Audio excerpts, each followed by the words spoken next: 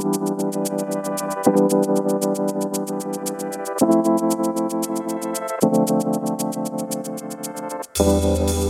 to the Factal Forecast, a look at the week's biggest stories and what they mean from the editors at Factal. I'm Jimmy Levis.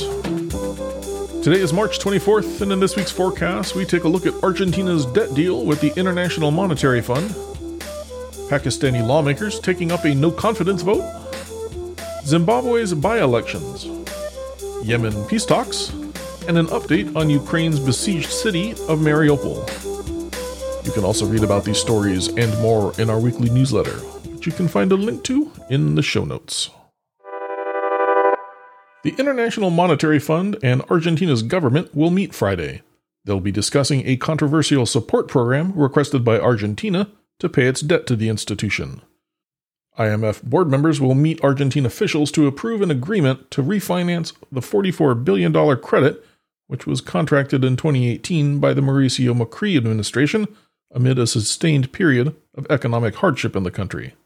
Argentinians will face cuts in social welfare and an increase in gas and electricity prices as part of the budget redistribution to meet payment deadlines.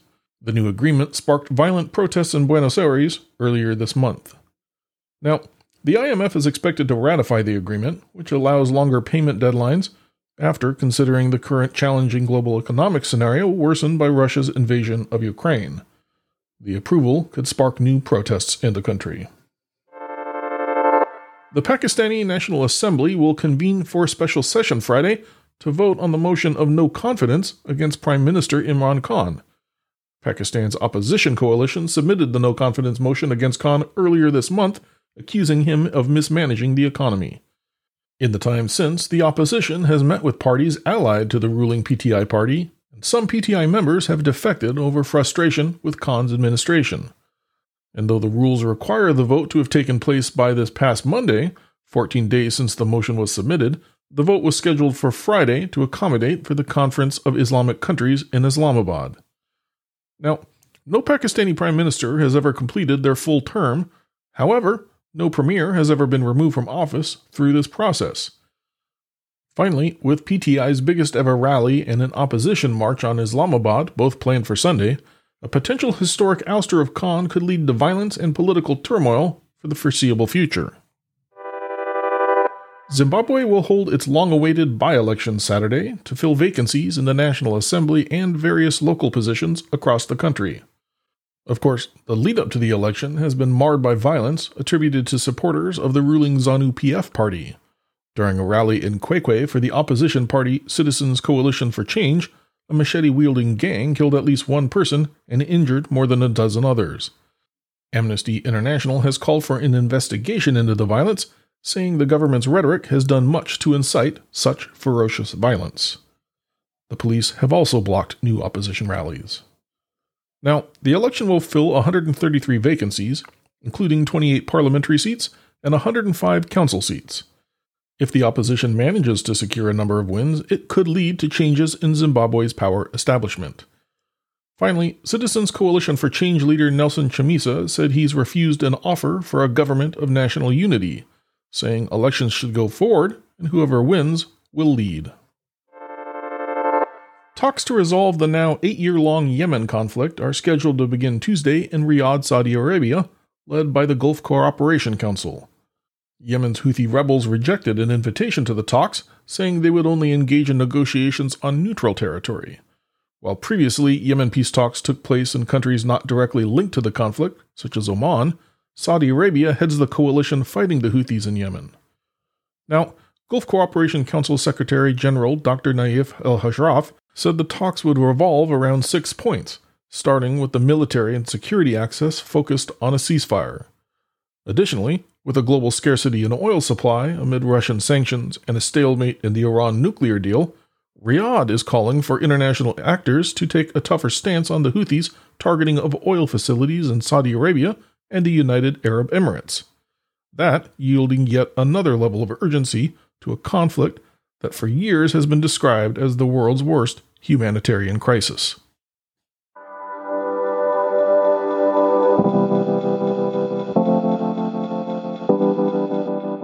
Our last item for this forecast is an update on Russia's invasion of Ukraine, For more on that, I spoke with Factual editor Alex Moore. Hi, Alex. Hello, Jimmy. Well, Alex, it's been about a month since you were here briefing us about Russia and Ukraine. Last time we were talking about Russia amassing troops near the Ukrainian border, and then literally the day after we recorded that, Putin's forces invaded. Yes, exactly. Yeah, tomorrow, which will be March 24th, will mark 1 month since the full-scale invasion across multiple fronts of Ukraine. And in a couple of days, it will mark 1 month since Mariupol began to be besieged, which is what we're going to talk about a bit today. Now, this podcast isn't long enough to go into all the enormous developments that have unrolled since the last time you were here, but one thing you mentioned then was that Mariupol seeing combat would be a big deal and potentially very deadly. That sure seems to be the case. Can you give us a rundown on what's going on there and why that particular city is of so much importance? Well, Mariupol has been besieged now for weeks. It was kind of pincered by Russian and Russian-backed forces pushing from Donetsk Oblast, so from the east, as well as what was a pretty substantial naval landing to the west of Mariupol. So Russian forces that did a naval landing on a beachhead and broke out from Crimea, they've seen the most success in this military campaign for Russia of the three broad pushes. So they've been able to expand throughout southern Ukraine along the Black Sea coast and the Sea of Azov coast, and Mariupol is now the final remaining hub of Ukrainian control along the Sea of Azov. So the city's been besieged. It is surrounded on all sides, and obviously it's a port city, so it's on water. And Russia, over the past few days, has begun to bombard Mariupol from the sea as well. So it's looking pretty dire there. Mariupol is the de facto government capital of Ukraine-controlled Donetsk, and it saw combat a couple of times during the war post-2014, but it was always sort of seen as this beacon of Ukrainian-controlled opposition to the Russia-backed republics in Donetsk and Luhansk. How has the city held up? And have the residents been able to evacuate? So the city has been pounded over the last few weeks. At least 80% of residential buildings have been destroyed. The Ukrainian forces that are holding the city have released numerous videos of industry being targeted. So the city has been heavily bombarded, both from rocket launchers in the ground, artillery, airstrikes, naval bombardments, as we talked about. There's been critical infrastructure hit. A hospital was hit. The Mariupol Drama Theater, which was housing hundreds of people hiding in a bomb shelter, was hit. A school housing people was hit. So they have been fairly indiscriminate with their targeting. And we don't exactly know the extent to which they control the city, them being the Ukrainians. Today, Russia-linked sources indicated that they controlled 70% of the city, Russian forces, that is. And a few days ago, the Ukrainian local authorities did sort of indicate that roughly 50% of the city was under Russian control. So what we're seeing is just extremely brutal street fighting. They're fighting over every block. It's brutal. There's tank combat. It's urban. It's nasty. Unfortunately, residents have seen the brunt of this too. There have been at least 3,000 civilian casualties up until this point, and the evacuation corridors have been spotty at best. We've now been able to see a few thousand civilians evacuated, but it's continuing to be spotty. Russia has still continued to, on occasion, shell the corridors. We've seen convoys struck in Zaporizhia after they leave Mariupol. Yesterday, there were 4 children hospitalized after a bus was hit. So even if they're able to leave Mariupol, they're not entirely out of the clear. And the flip side of that, we've seen extreme difficulties getting humanitarian aid into the city, which they badly need. Of course, it's a besieged city. They have no water. They're melting snow to drink water. No food, no medicine. Certainly sounds like a bleak situation. Do the Ukrainian forces have any chance at holding the city? That's tough to say right now. Mariupol is sort of indicative of the way the Ukrainians have fought this war, period, which has been trying to gain attrition from the Russian side. They're making them fight over every inch of territory, as we talked about. And at the end of the day, they've held out for this long. I don't know how much longer they're going to hold out, but that remains to be seen. You know, a lot of Putin's rhetoric trying to justify the invasion and even some domestic U.S. criticism of the war seems to involve a far-right militia that's involved in the fighting in Mariupol. Can you explain what that's all about? Yeah, so the Azov Battalion, or Azov Brigade, is a far right-wing militia that sprouted up after the first Russian invasion in 2014. And Mariupol is sort of their hub, it's their seat. And they were folded under the auspices of the Ukrainian National Guard, which was fighting in what was formerly the anti-terror operation, and it's now the Joint Forces operation. So they're the ones with purview over the Donbas region. So they are officially part of the Ukrainian government forces, broadly speaking. And Azov themselves admit that they have roughly 20% of their fighters with professed neo-Nazi views. So obviously that is far from ideal. And Mariupol being their hub, they're the primary defenders of the city. So a lot of the media that's coming out of combat is coming from Azov. So, Putin, he extends that far broader than just Azov. He's calling, Zelensky a drug addict Nazi. But as far as select U.S. opposition that you'll see from certain groups, they will primarily focus on Azov. There were multiple movements in Congress over the years during the debates regarding sending lethal aid to Ukraine during the Obama years, during the Trump years, when they began to send defensive lethal aid to Ukraine. There were movements to make sure that none of those weapons went to Azov. So they have been sort of thrust into this prominent position of personifying the Ukrainian armed forces that they don't exactly have.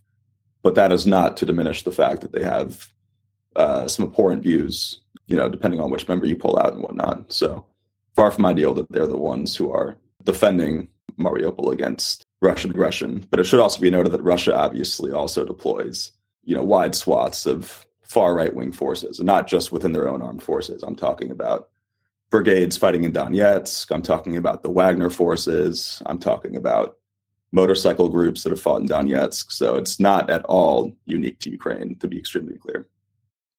Well, I know you don't have a crystal ball, but what do you think folks should be watching for next? Well, if Mariupol were to fall, that would be a massive deal for a couple of reasons. It would completely block off the Sea of Azov access to Ukraine. And as noted earlier, the Russian push in the south has been far more successful than the ones up north, the Sumy, Kharkiv, Kiev.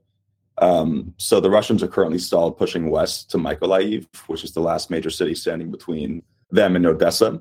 And obviously, if they were to take Odessa, that would be a massive deal. It would more or less blockade Ukraine from the sea.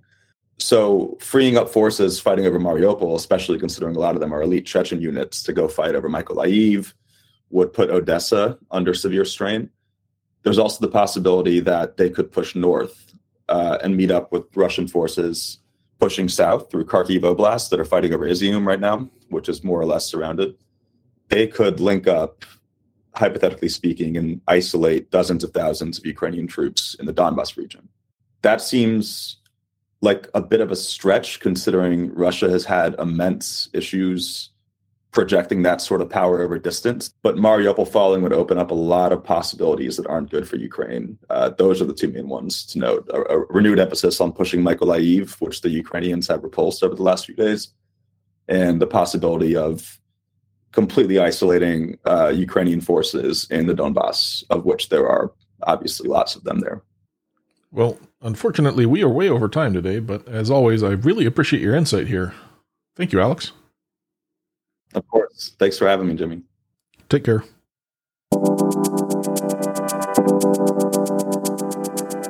Today's episode was produced with work from Factual editors Irene Viora, Aves Ahmad, me, Jimmy Levis, and Agnese Bufano. Our interview featured editor Alex Moore, and our music comes courtesy of Andrew Gosby. Until next time, thanks for listening to the Factual Forecast. We publish our forward-looking podcast each Thursday to help you get a jump start on the week ahead. You can, of course, subscribe for free, and if you have feedback, suggestions, or events we've missed, drop us a note by emailing hello@factual.com.